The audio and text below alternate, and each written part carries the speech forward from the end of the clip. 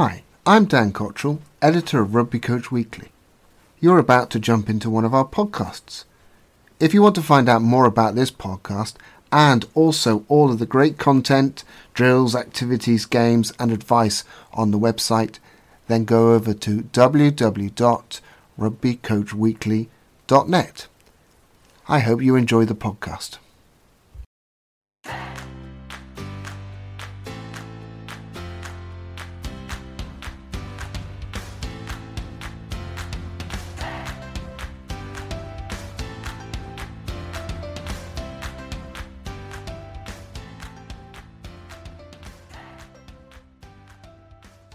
Hello and welcome to the Rugby Coach Weekly podcast with me, Dan Cottrell.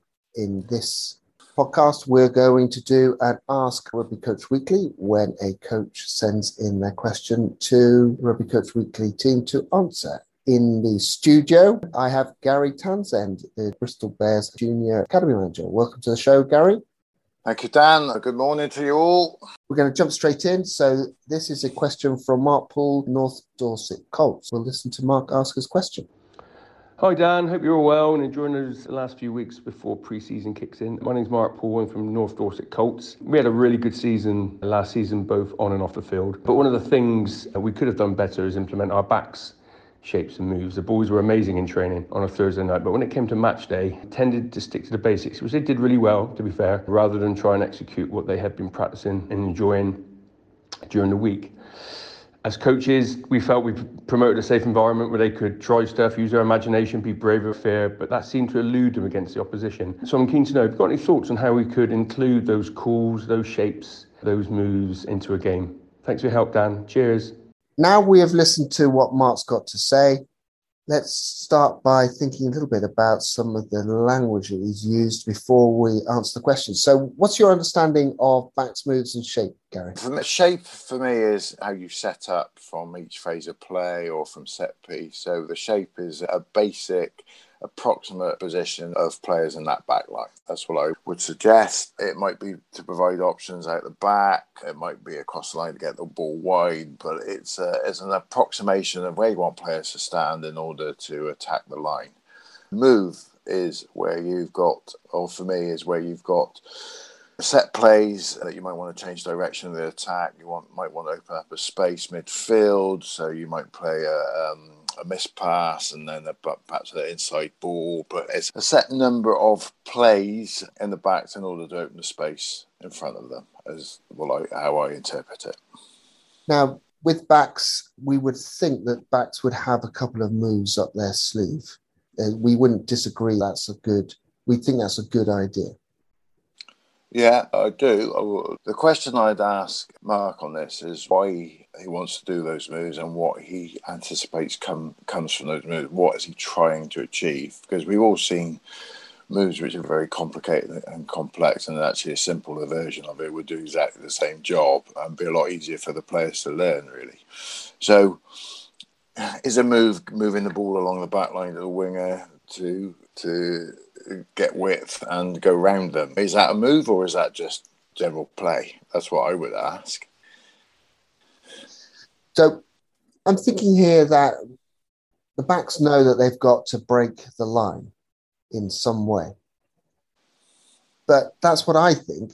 Do you think backs actually think in that way, or do you think that they are given moves? I'm not saying Mark has done this, but they're given moves for the sake of having a move, and perhaps don't really understand the real outcome? It depends on the age of the players and it depends on the experience. And we're having that discussion at the moment within the junior academy about the range of experiences that the players have when they come into us and the different levels of understanding of the game. And getting them to run forward and look for space and go into space, that in itself can be quite hard work. Mark will know his players and he knows where they are. If they understand what they're trying to do, great, then you can layer onto that. If they're just doing things because that's what they've been told to do, and I'm sure that's not the case with Mark from what he says, then I think you're just adding stuff for the sake of adding stuff, really. If they've grasped that what they're trying to do is to score, and that to score, They might go through, they might go round, or they might go over the top. And by over the top, a little kick through or chip through and stuff. But they are in just their main goal, their only goal, is to try and score. So if they understand that, and if they can execute that simply, and it suggests again from what Mark says that the boys' basic skill levels are very good, then I think you can start to build on that a little bit.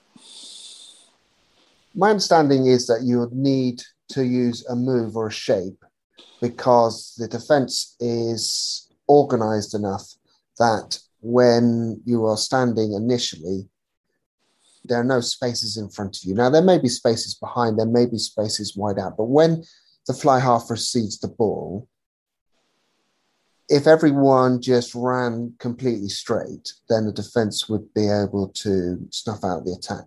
So you need to have some form of organised movement pattern to start to disorganise the defence. Now, if that's the case, that seems simple enough. However, it all starts to go wrong. Is the problem start with the case, not necessarily that the players don't understand they need to go forward, which is, of course, what they need to do, that they don't understand that to disorganise the defence, they have to do something when they're not on the ball? Yeah, I think so. I think it's probably it's even simpler than that, really, because the first thing you have to do is they have to be able to read the picture that's in front of them. They have to see. So in general terms, this when we attack, the defence do this. 9 times out of 10, the defence do this. Okay? If the defence do this aggressively, then we're in problems. If the defence do this passively, then we can do this. Okay, if the defence are doing this, will our play break that defence down? And if the answer is yes, okay, you don't need a move, do you? If the answer is no, we can't break that defence down, all right, and I've seen the picture and we've played this 4 times, and every time we've failed to break that defence, now we need to think about what we're going to do in order to break that defence down. And that's where your tools, if you like, your plays come in. But you and I both have seen, even in international rugby, where a set play has been called and the picture changes. So a player could make a line break, but they go through the call because they've called it and they don't cancel it. And the question I ask is, why have you called that set play in the first place? Because you don't know you haven't seen the picture yet. Given that at international level, they are failing to see the picture, we're going down to Colts level, under 15s, under 16s, under 17s. How is a group of players who spend very little time together going to be able to do that? First of all, I think that we've got to think about what's the defence got to do. But if they're not able to do it at international level, have we got too higher expectations for Colts level? So I'm not saying that international players can't do it. What I'm saying is, or don't do it. What I'm saying is that sometimes it overrides, the call overrides the picture that's in front of them because they've called it. And you see it in the Premiership and you see it at international level. Okay, so we know that. So with Colts, you have to drop the level of expectation of what you're going to see and understand that they may very well call a call that's not appropriate for that time, but you've got to allow them to make those mistakes. It's also understanding why you've got a call in the first place or a set move. If it's because it's a means of breaking down the defence and you've struggled in that department, you just struggled going around them or you struggled attacking, then okay, fine. If it's because the players want to do it because it's sexy and they like doing that sort of stuff, that's great. But your expectations as a coach have got to be reduced somewhat in terms of what you're expecting the outcome to be. I also think it's got to be very simple and it's got to be practiced and practiced if you want to see it done correctly. Because once again, conscious thought gets in the way of unconscious action. So I would say to Mark, there's a reason that they didn't do what he anticipated they would do on the weekend is because they hadn't practiced it enough, they weren't confident with it, and there may, I don't know, but there may have been too many moves for them to actually know. So you might have coached it, they might have practiced it, but have they learned it? Are they comfortable with it? Is it an unconscious action? And I would suggest it probably wasn't. So simplify it, understand what it's about, understand what you're trying to do as in those shapes, but also understand the first few times you do it, it's probably going to fail. I think the two things that is, one is that where does that confidence come from? And I sense really it comes from the understanding of the picture, understanding that this is what the defense is probably going to look like. And when the fly half, inside center, outside center look up and they see that picture, they say, this is a chance for us to do this. Now, if it doesn't work, then they can reflect on the problems why it doesn't work. But in training, you should be able to set up those situations as best as possible and say, look, generally, they come up about this pit speed. They'll focus on this player, and therefore the gaps are going to be there. But as you say, the more times that you practice it, the more times you've got that, actually, if one of their defenders steps into this space, I can actually go through here, as opposed to I'm just going to pass the ball in this way. I think the other thing is, and certainly what I used to do a long time ago when I was building up backs moves with various different teams, is to manipulate the defense by running what the first move would be. We'll remove number one, which was going to be we'll run a switch play. So that's the fly half switches to the inside center. The second move will be dummy switch pop. The third move will be dummy switch miss. And you build up that. So the players begin to build a picture for the defense who are expecting something slightly different every single time. Now, within that, because the players knew what the first move was going to be, they were able to maybe cancel it as they saw the picture change. Now, that was a way of building up confidence within a group. I did it with a certain team, and it had success in the end because they knew that what move was going to come up first. It wasn't as if, right, what are we going to call? And they looked down their extensive playlist, as you just said, and there's too many things for them to think about. Yeah, we're going to do this move from here. Now, that's a very simplistic way of doing it. But another thing is, in terms of confidence, is can you run multiple moves from the same shape? There's a couple of thoughts there. Yeah, funny enough, that's where this was leading really, in terms of, first of all, when you practice something new, you don't do it particularly well. Okay, because as I say, those cognitive thoughts. So suddenly you call something, so your scrum half is very conscious of it now. So his natural flow of pass that doesn't look the same. The first receiver has got that in their mind. So suddenly they're catching the ball becomes a cognitive thought because I've now got to pass it to this person. So that becomes cognitive. So that slows it down. The dummy runner or runners suddenly are thinking about running and running the lines, and so they slow down. And so suddenly it all, even if you practice in a game, the game is different, and it becomes, the first time you use it particularly, it becomes such a cognitive overload that you see the skills go down. The fly half doesn't stand in the right position, or the first receiver doesn't stand in the right position. The dummy runner goes too early. The guy runs this line a bit too late because he's thinking about this and he's watching what's happening with the ball. So that's why it needs practice and practice and practice. So it does become natural. It needs practice with maybe through walking through, maybe with unopposed, but it also then needs practice with defenders in who do what you expect them to do and then do completely what you don't expect them to do. And that then brings in the override, the cancel, if you like, and also the players can see the sort of shapes they're looking for in front of them in order to call those moves. But if you have 3 moves off exactly the same movement patterns, you've got 4 runners and 3 of them might receive the ball on different calls. That's got to make your life a lot easier, hasn't it? Really, it's got to make it a lot easier for the boys as well, because you're not suddenly thinking that's pattern A, that's pattern B, that's pattern C. You're just thinking This time I'm going to get the ball. Next time he's going to get the ball.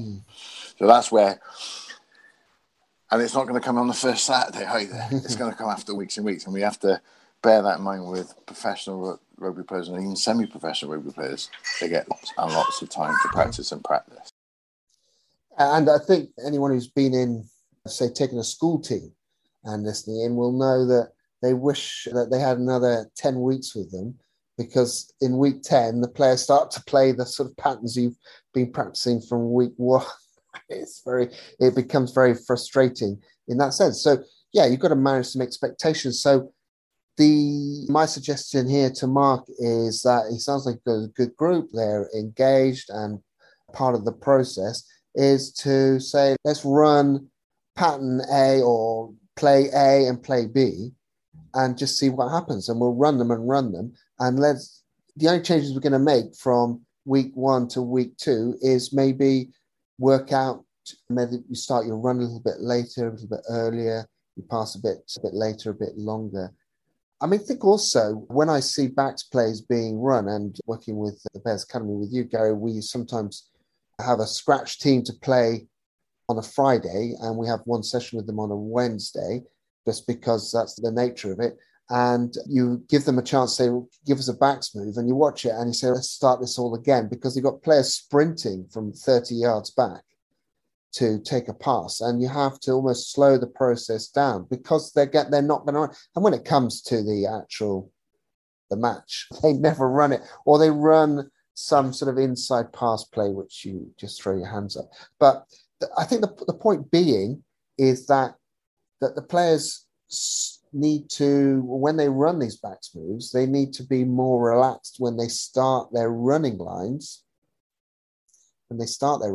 As opposed to sort of doing it so it has to be absolutely inch perfect. Yeah, and I think when I taught, and I had a myriad of back row moves and backwards moves and stuff like that, and then began to doubt myself as a coach because none of them worked. And when I look back now, the reason that they didn't work is because we hadn't practiced them enough, or my expectations were way too high, actually. And the defence weren't doing what the defence were meant to do, particularly when you were playing against, what's the word I'm looking for, less prepared teams. And suddenly the defence didn't even do what you wanted them to do normally. So when you did a backs move, they were just terrible because none of the defenders moved into those spaces. So what was my learning from that? My learning is from having perfect defences who do exactly what you want them to do, and then throw a spanner in the work and say, don't do that this time. I want you to push up, I want you to push wide, I want you to give them a space, and see if the players recognise the picture in front of them and change accordingly. Because I think in order for them to succeed at it, they've got to fail at it as well, and probably fail at it first a few times to see what they're trying to do, why the defence didn't do what they expected them to do. Video helps massively in that, but we haven't all got video, have we? So that's the way I would do it. I would do it, rehearse it, put a defence in, tell the defence to do what you want it to do that several times, and then just throw a fly in the ointment and say, don't do that now, do this. And then see how they react to that. And then what you've got on the field is you've got thinking players, and particularly probably your first receiver, your 10's probably the person that's going to most look at it and say, we're going with it or we're not going with it. Yeah. So in summary, then, we need to understand that a backs move will probably not work week 1. If it does, that's great. Let's be patient. Let's keep testing it and see when it comes in. Don't have too many, but there is value in having backs moves. The key takeaway from me is that if you have a play, there's 2 things. You need to know why you're doing it, and you need to know what the picture in front of you looks like for you to do it. What I would add to that is that sometimes you might need to be prescriptive. So don't expect, when you've done a practice in a week, don't expect them to do it on the weekend, because they're still learning it. They may not have remembered it. But when they do use it, I would be a bit more prescriptive and say, don't expect it in the first half. But maybe say in the second half, hey, do you know the way that we're playing, the way that defence are, do you think there might be an opportunity to try some of the stuff we did in the week? Or when do you think that opportunity might come? Okay, fine. Let's look for that opportunity. If that opportunity comes, let's try it. Let's play it and see how it goes. Let's go through with it no matter what, because let's see if it works and what the downfalls are. And if it fails, that's on me. It's not on you. That's on me. But let's have a look at it, okay? And then we can have a look at it again during the course of the week. So I would be prescriptive. I would wait to the second half probably. If it's something new, I would say, let's look for it. You determine when it's on, and then we'll have a look at it after the game. So that's the way I would do it, really. So given that, something that I probably prefer not to do, and I've probably done it in my time, is shouting the call on from the sideline. Would you shout I've done it it on? in the past as well. Yeah, I think I've done it twice in my career, and I've never done. That was very early because I thought I was trying to do what I've just said to do, which was to help the players. It was okay to do it. Let's try it and stuff. But I would never do it now. All I would suggest at half time is we look at when we might use it, look at incident when we might use it, and give players the permission to use it or not, as the case may be. And maybe when you reflect on the game, you say, look, we were in there 22. Their defence has been up quite tight all the time. Was that an opportunity to use that call? And then you can discuss that. And the fly half might say, no, it wasn't an opportunity because the scrum was under pressure. The passing to me was because the scrum half was under pressure, or I didn't feel that we had the time to do it. But what you're doing is increasing their game understanding, aren't you? And increasing that discussion and increasing that connection between players and coach. That's what I would do now. But yes, twice in my career, I learned very quickly, don't ever do that again. Yeah, I think the key there is giving them permission rather than telling them to do it, and so they can see the picture. Gary, thanks very much for that. I hope that was a good answer for you, Mark. For people listening in, if you want to find out more about Ask Rugby Coach Weekly, go to the rugbycoachweekly.net website and click on the podcast button. If you want to send us a question, send it to support@rugbycoachweekly.net. That's support@rugbycoachweekly.net, and we will organise for us to listen to your question and come back with some ideas on how you might approach that question and what you might do. So thanks very much, Gary, for your time. Thank you very much, Dan. Enjoyed it. Good. Enjoy the rest of your day. Cheers. Thank you. And you. Thanks everyone for listening. Bye-bye.